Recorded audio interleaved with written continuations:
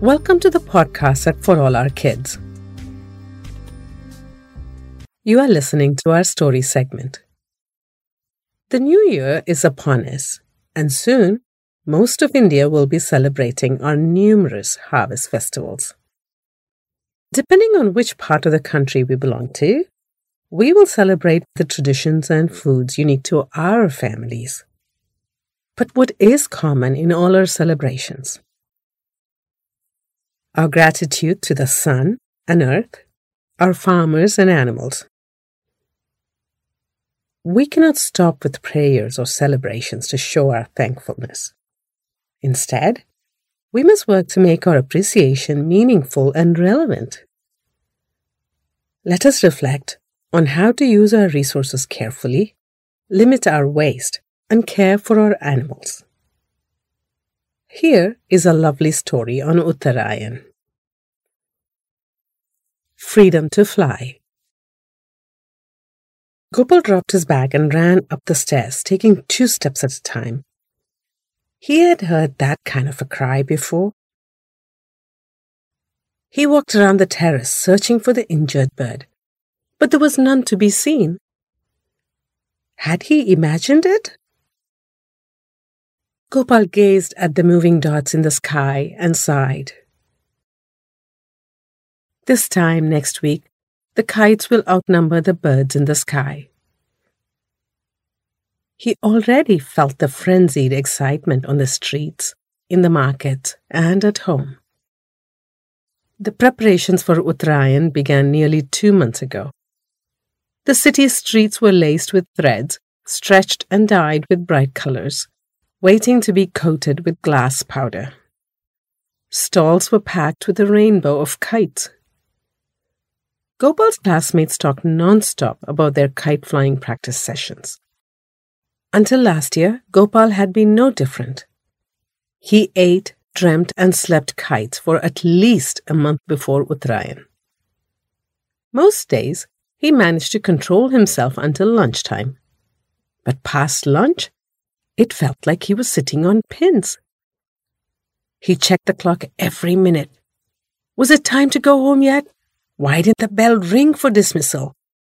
And if his school bus got stuck behind slow-moving traffic, he pestered his favorite deity, Krishna, with innumerable prayers.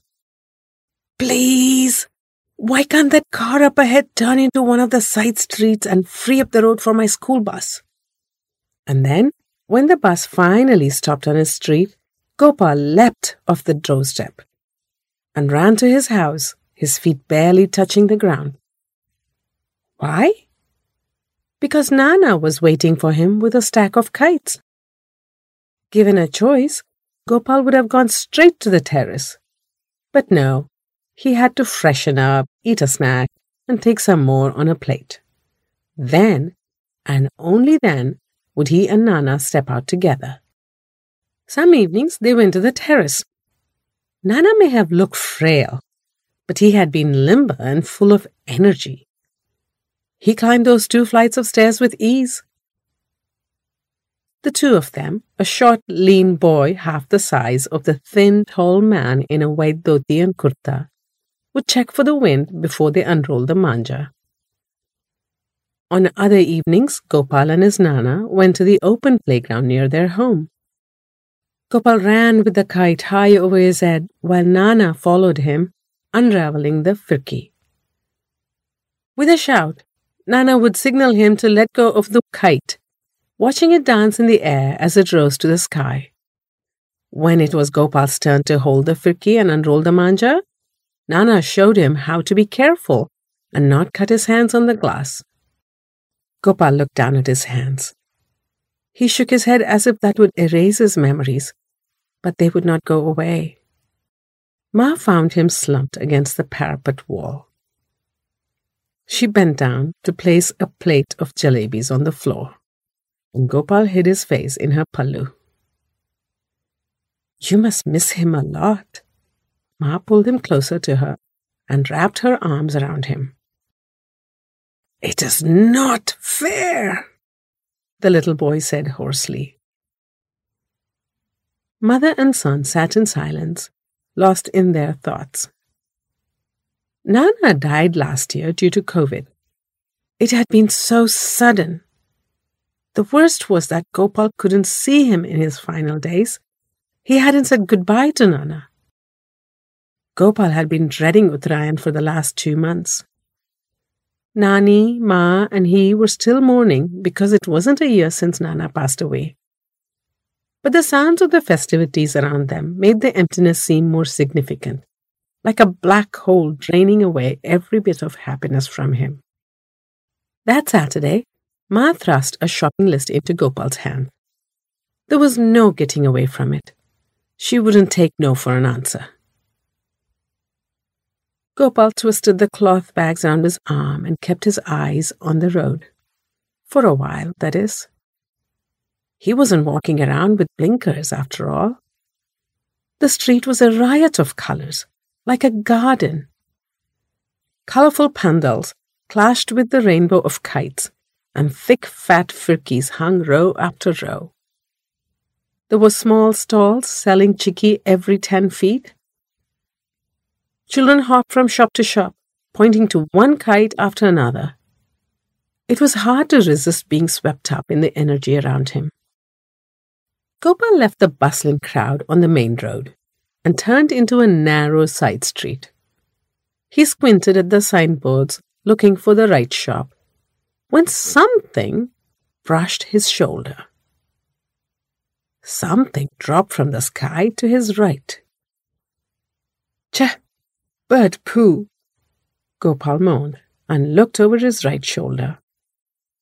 No, nothing on his clothes. Then his eyes fell on a pigeon twitching on the road. Horrified, Gopal stepped back. Then he turned to take a closer look. The bird was bleeding from a gash near its wing. Gopal couldn't bear the sight, and he shut his eyes tight. "Breathe," he told himself, and stood there gulping air. What could he do? The bird had flown into a manja string. There was nothing to do but walk away, but Gopal's legs felt leaden. He couldn't just leave the bird there on the road. So the little boy knelt down and reached for the injured pigeon. "Ruko, Ruko, wait!" a man shouted from behind. Gopal's head jerked up. Samir Chacha from the mithai shop stood there with a stiff cardboard in his hand. "Chacha, the bird is in so much pain. It just fell from the sky. I don't know what to do." Tears rolled down the little boy's face. "Beta, you can do something to help the bird. Come with me." Samir Chacha's voice matched his gentle hands. He moved the bird onto the cardboard, taking care not to jostle it too much. Then the two of them crossed the road to the mithai shop. "Go wash your hands first." Gopal ran to the sink outside the shop.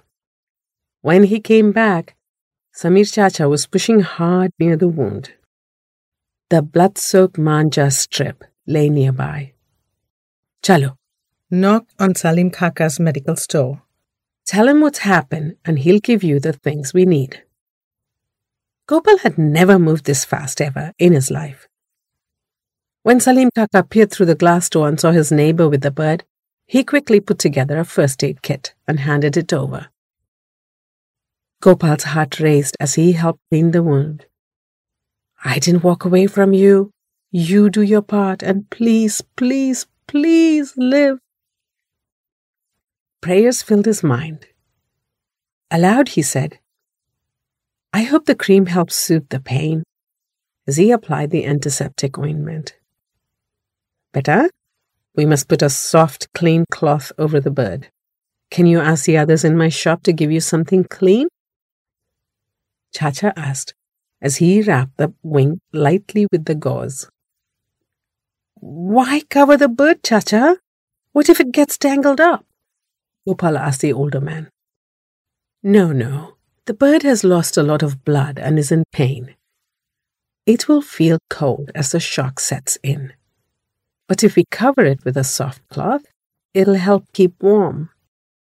It will be all right now, won't it? We've saved the pigeon, haven't we? Gopal pleaded. We've done all we can. Now, we must find other help for the bird. I will ask around. Why don't you go finish your errand? Chacha reminded him. Oh, Ma is waiting for me.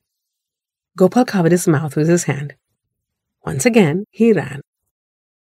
A few days before Uttarayan, Samir Chacha came looking for Gopal. Didi, I'll take Gopal with me to see one of his friends. He smiled at Ma. That's how Gopal found himself at the rescue center. A woman in a bright pink sari waited with a cage. A pigeon sat there bobbing its head impatiently. Is that? Gopal's eyes glittered with tears once more. But this time, they were tears of joy and hope. Yes, this is your friend. Samir Chacha nodded. Together, they opened the cage door and watched the bird hop out. The pigeon opened its wings. Would it fly again? The wings flapped slowly. And as if it drummed up some courage, the wings flapped harder and harder, and it was off. It was hard to say who was the happier of the two, the bird or the boy. I'm so glad you were there, Chacha. Gopal smiled at the man through his tears. Oh, I'm so glad you were there. It's because I saw you cry that I came to check. Gopal, I also thought of something. You know, I'm going to take my granddaughter to fly kites. Would you like to join us? Really? Gopal beamed. I must tell you, though, I don't use manja on our kites. Is that okay with you? Oh, yes, that is okay with me, Chacha. Gopal had never been surer of something before. He was sure his Nana would approve. That, my dear friends, is the end of our story. We wish you all a joyful Uttarayan, a happy Sankaranti and Bihu, and Pongalo Pongal. We hope you enjoyed our story. Please do come back next week to find out what is in store for you. Until then, goodbye from all of us at For All Our Kids.